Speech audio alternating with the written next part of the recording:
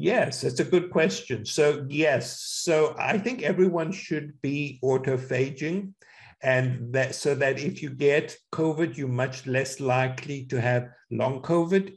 If you were so cognitively disturbed or were forced to get the vaccine, it will limit your likelihood of getting post-COVID.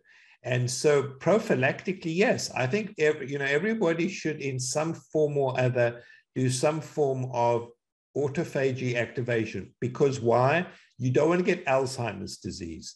You don't want to get Parkinson's disease.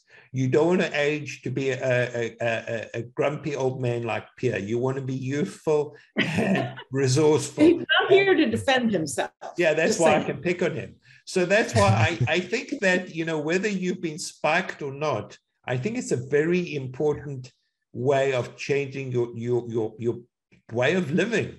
And, added to that, I think you'd need to change your diet, which I've done. So I've completely eliminated processed foods. If it comes in a box with a label, then it's not natural. You want to go back to basics. You want to have healthy, wholesome food, and you want to do intermittent fasting. And so I think most of us want to live healthy and then die. They don't want to suffer with disease and then die. So it's called prolonging health span rather than lifespan.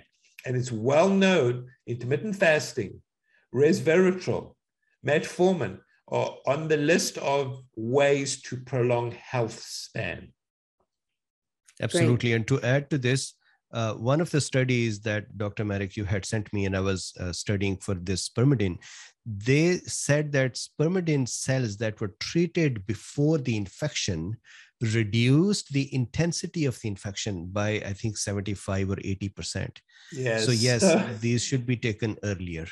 Yeah, so what Dr. Mobeen says is absolutely true. So not only nature is truly astonishing because it gives us, you don't need big pharma to come up with their BS drugs. Nature gives us everything we need.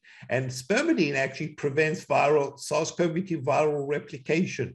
So if you're actually taking spermidine and you get SARS-CoV-2, you're much more likely to get a mild infection. You're not going to get hospitalized. You're not going to get sick. You're not going to die. So it actually mitigates against SARS-CoV-2.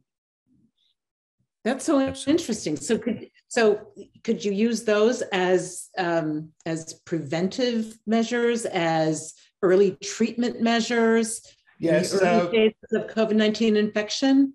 So I think as of today, the entire population of the world needs to start intermittent fasting. They need to take spermidine and resveratrol, and we will stop this pandemic in its shoes, and people will live long and healthy and happy lives.